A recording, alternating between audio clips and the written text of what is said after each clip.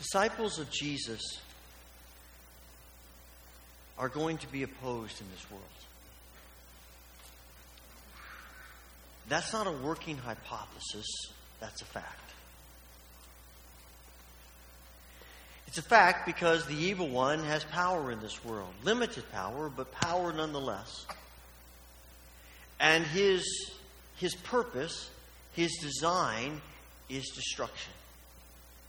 To destroy everything that God has made and loves. God's creation, God's people. His purpose is to confuse us about who God is. To skew our understandings and our views about God. And to lead us to ultimately eternal destruction. And we live in a world of people who do not realize that it is the evil one that is at work. But out of that comes opposition to Christ and His followers. Jesus says to His disciples in this passage we read this morning, if they persecuted me, they're going to persecute you. If they hated me, they're going to hate you. You shouldn't be surprised by that. That is just the way it is when you're a follower of Jesus.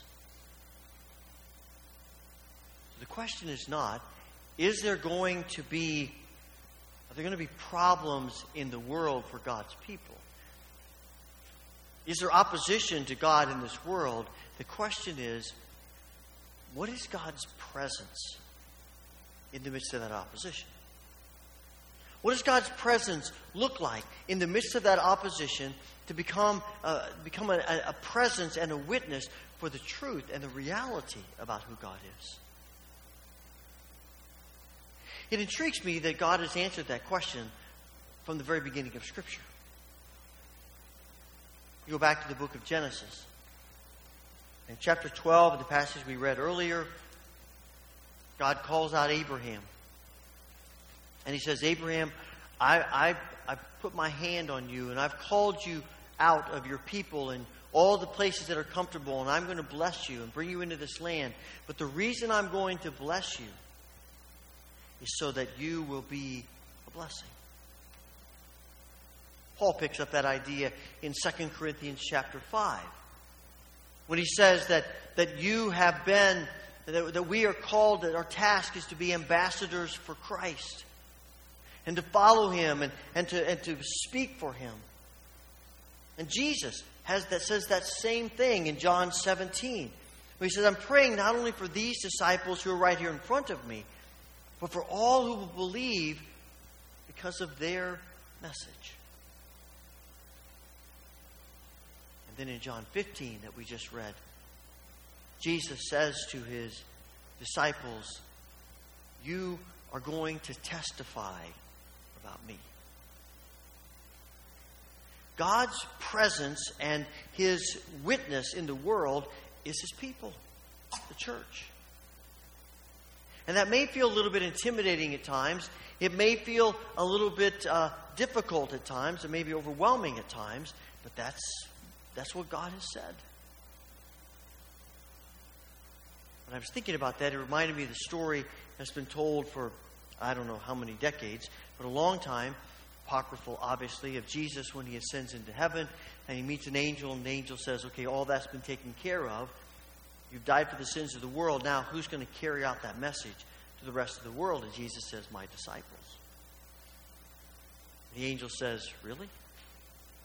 Yeah. He said, well, what if they don't want to do it? What if they back out? What if they walk away from it? What's plan B? And Jesus says, I don't have a plan B. My disciples. Now, there is reality in that story, but it's not the whole picture. Because Jesus not only says, you are to be my witnesses, you're going to testify about me. He also says in John 15:26, the Holy Spirit is going to testify about me.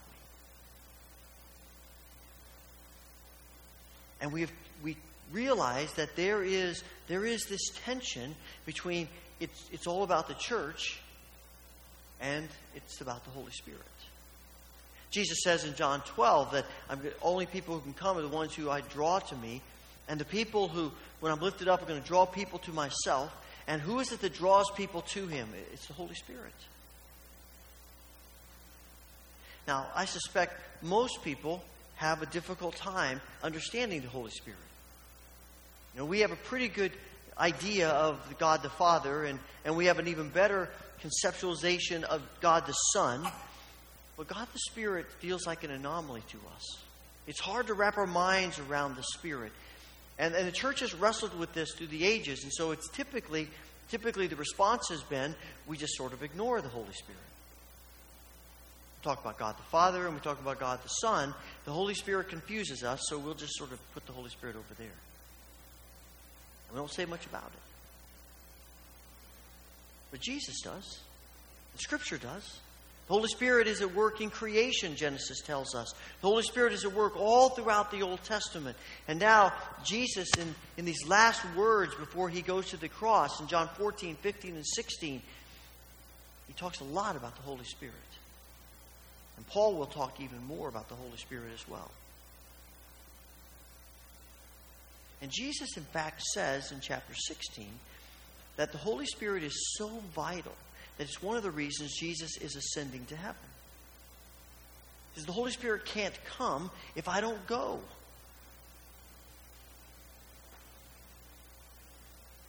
You see, Jesus can only be in one place at one time. The Holy Spirit can be in all places at all times.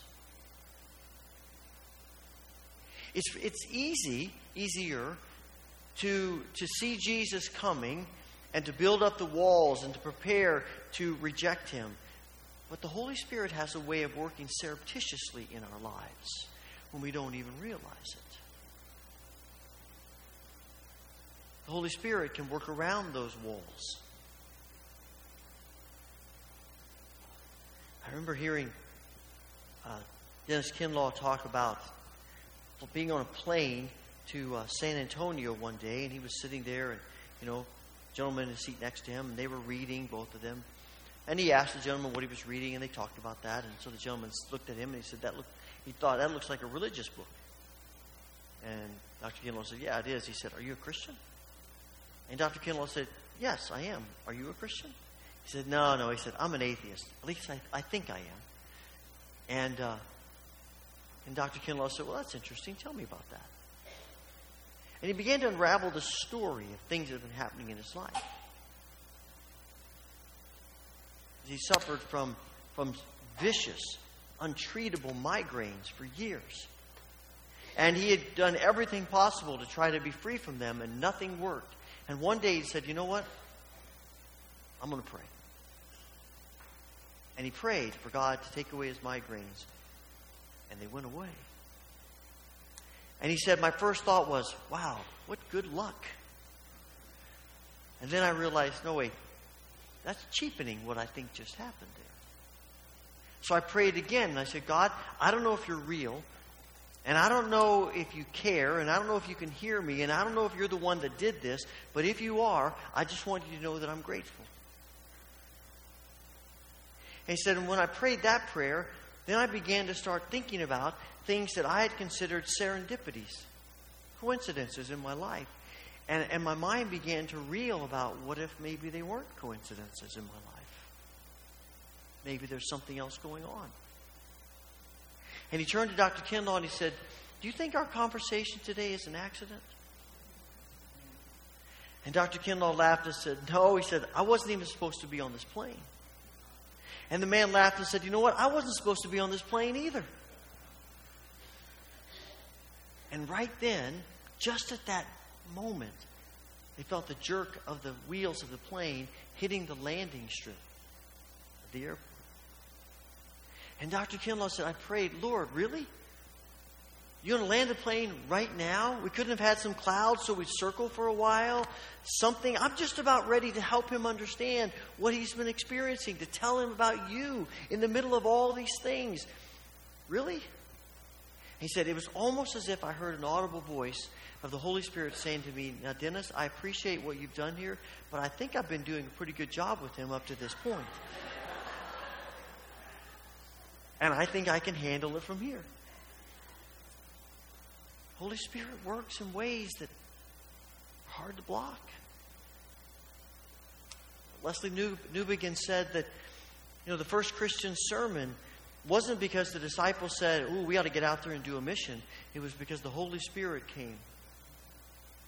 And they said, "We better help people understand this." It was a response to the work of the Spirit.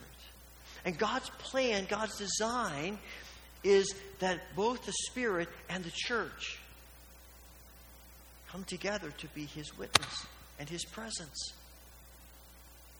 And we understand that on one level, that's the right thing to do, but on another level it's hard for us because the Holy Spirit is always perfect in His witness.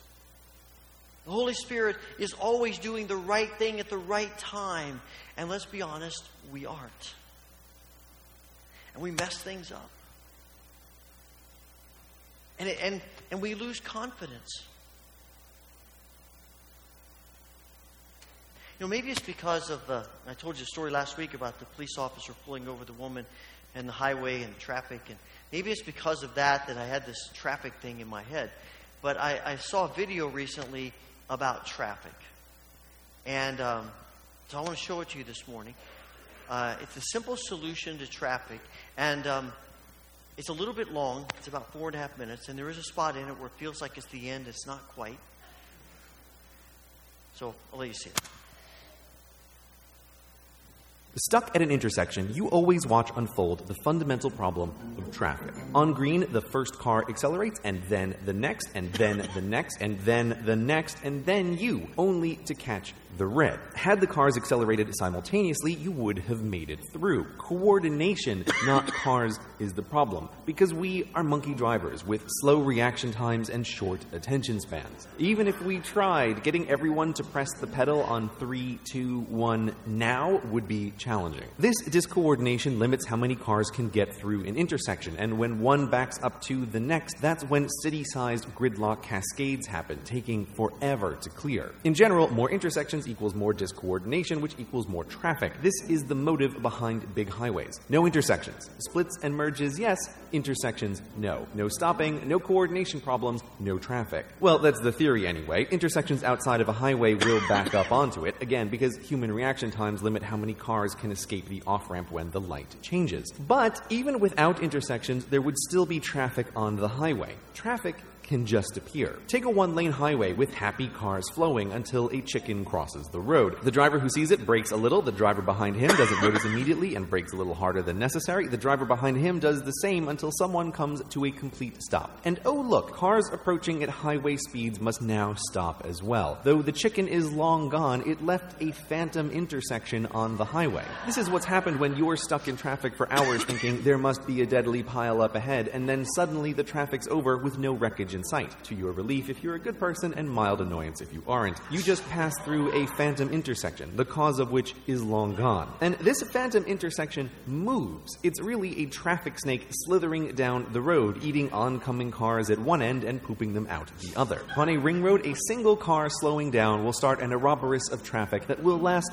forever, even though there's no problem with the road. If the drivers could coordinate to accelerate and separate simultaneously, easy driving would return. But they can't, so traffic eternal. On highways, traffic snakes grow if cars are eated faster than excreted, and they shrink if excreted faster than eated, dying when the last car accelerates away before the next car must stop. Now, in multi-lane highways, there needs be no chicken to start gridlock. A driver crossing lanes quickly with cars too close behind is enough to birth a traffic snake that lives for hours and leagues. It's this quick crossing that causes drivers behind to overbrake and begin a chain reaction. But we can make traffic snakes less likely by changing the way we drive. Your goal as a driver is to stay the same distance from the car ahead as from the car behind at all times.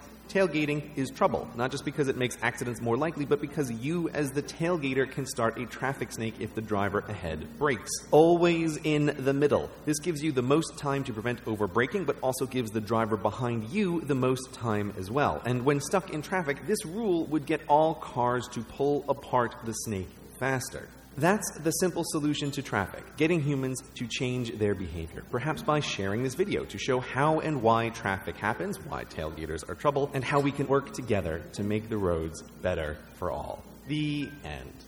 Except, yeah, wishing upon a star that people are better than they are is a terrible solution every time. Instead, what works is a structurally systematized solution, which is exactly what self-driving cars are. Self-driving cars can just be programmed to stay in the middle and accelerate simultaneously. They'll just do it. The more self-driving cars at an intersection, the more efficient the intersection gets. A solid lane of self-driving cars vastly increases throughput. Actually, if you ban humans from the road, which we should totally do anyway, you can get rid of the intersection entirely. After all, a traffic light is just a tool for drivers on one road to communicate with drivers on another, orderly and coarsely. Red equals don't go now, we are coming through the intersection. Green equals good to go. But self-driving cars can talk to each other at the speed of light. With that kind of coordination, no traffic light necessary. Just as with a highway, the best intersection is no intersection. Humans will never drive this precisely. At the intersection, the fundamental problem with traffic that you watch unfold, as with everything, is people. So the real simple solution to traffic is no more monkeys driving. The fundamental problem is people, and if you can eliminate people from driving, the roads would be perfect. And there's something in the back of our minds that says if we could eliminate the human part of witness, it would be perfect. That's not God's plan. God is willing to risk our failings and our missteps because He wants us to be a part of it and enjoy the privilege of being a part of it. Jesus could have said to His disciples, okay guys, the Holy Spirit's coming. You guys just sit over there. Yeah, farther back. Nope, back further. And the Holy Spirit's just going to take care of everything because I know you guys, the minute you get into this, it's going to be a mess. You're going to start fighting with each other. You're going to be divisive. You're going to say the wrong things at the wrong time. It's going to be a problem. Let's just let the Holy Spirit do it, and then everybody gets the perfect witness.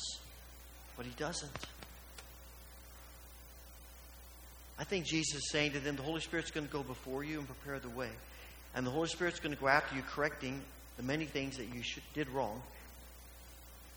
But the one thing you can do the Holy Spirit can't do is to be my eyes, my ears, my mouth, my body. The visible presence of God. And if it's just the church without the Spirit, we're in trouble. But God's plan is at the same time not the Spirit without the church. You know, when you talk about weaving and looms, I mean, everybody, when you do something like that, you want to make it perfect. But quite frankly, it's pretty hard for human beings to do things perfectly. Generally, there is some little thing that's not quite right. If you've been to the prayer room, you know we've got a loom down there. We're encouraging people to run a strand or two through that loom, and we hope to have that finished by the time the prayer vigil's done. And if you look at that, I mean, it's not perfect. It's all kinds of colors, all kinds of fabric, all kinds of, even some of the weaving isn't done exactly right. And I was in there this week, and part of me said, I want to fix that. And then I realized, no, I can't. I shouldn't. Because this represents all the creative differences that we are, and all the different ways that we bring our witness into the world. And God wants that. Because you see, the opposite of a perfect tapestry is not an imperfect tapestry.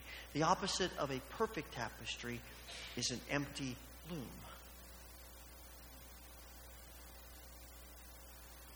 God's not looking for perfection. He's looking for willingness, for involvement. That's what He's calling us to. And why would God do that? Why would God risk so much by letting us be a part of this process when He knows that we don't have near the ability to be perfect in the witness that the Spirit does? It's because He loves us. He wants partnership with us. And He wants us to be a part of the joy of helping people discover Him like we have. And the joy of knowing God transforming power in their lives, and to be able to realize God used us. We were a part of that. It's an amazing thing. And the Skin Law says, don't disparage the effectiveness of any human ministry that originates with the Spirit. Because it's an incredible thing to be a human. An especially marvelous thing to be a human in the hands of God. As partners with the Holy Spirit. To bear witness to the reality and the truth of who God is, even in a world that opposes Him. Will you, will I, embrace this amazing privilege? Father, thank you for the privilege you've given us.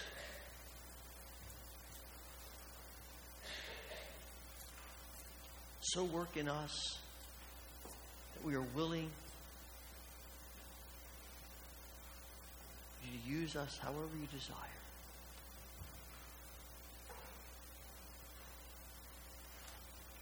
Thank you for the privilege of partnership. With the grace of Christ, we ask this, pray this.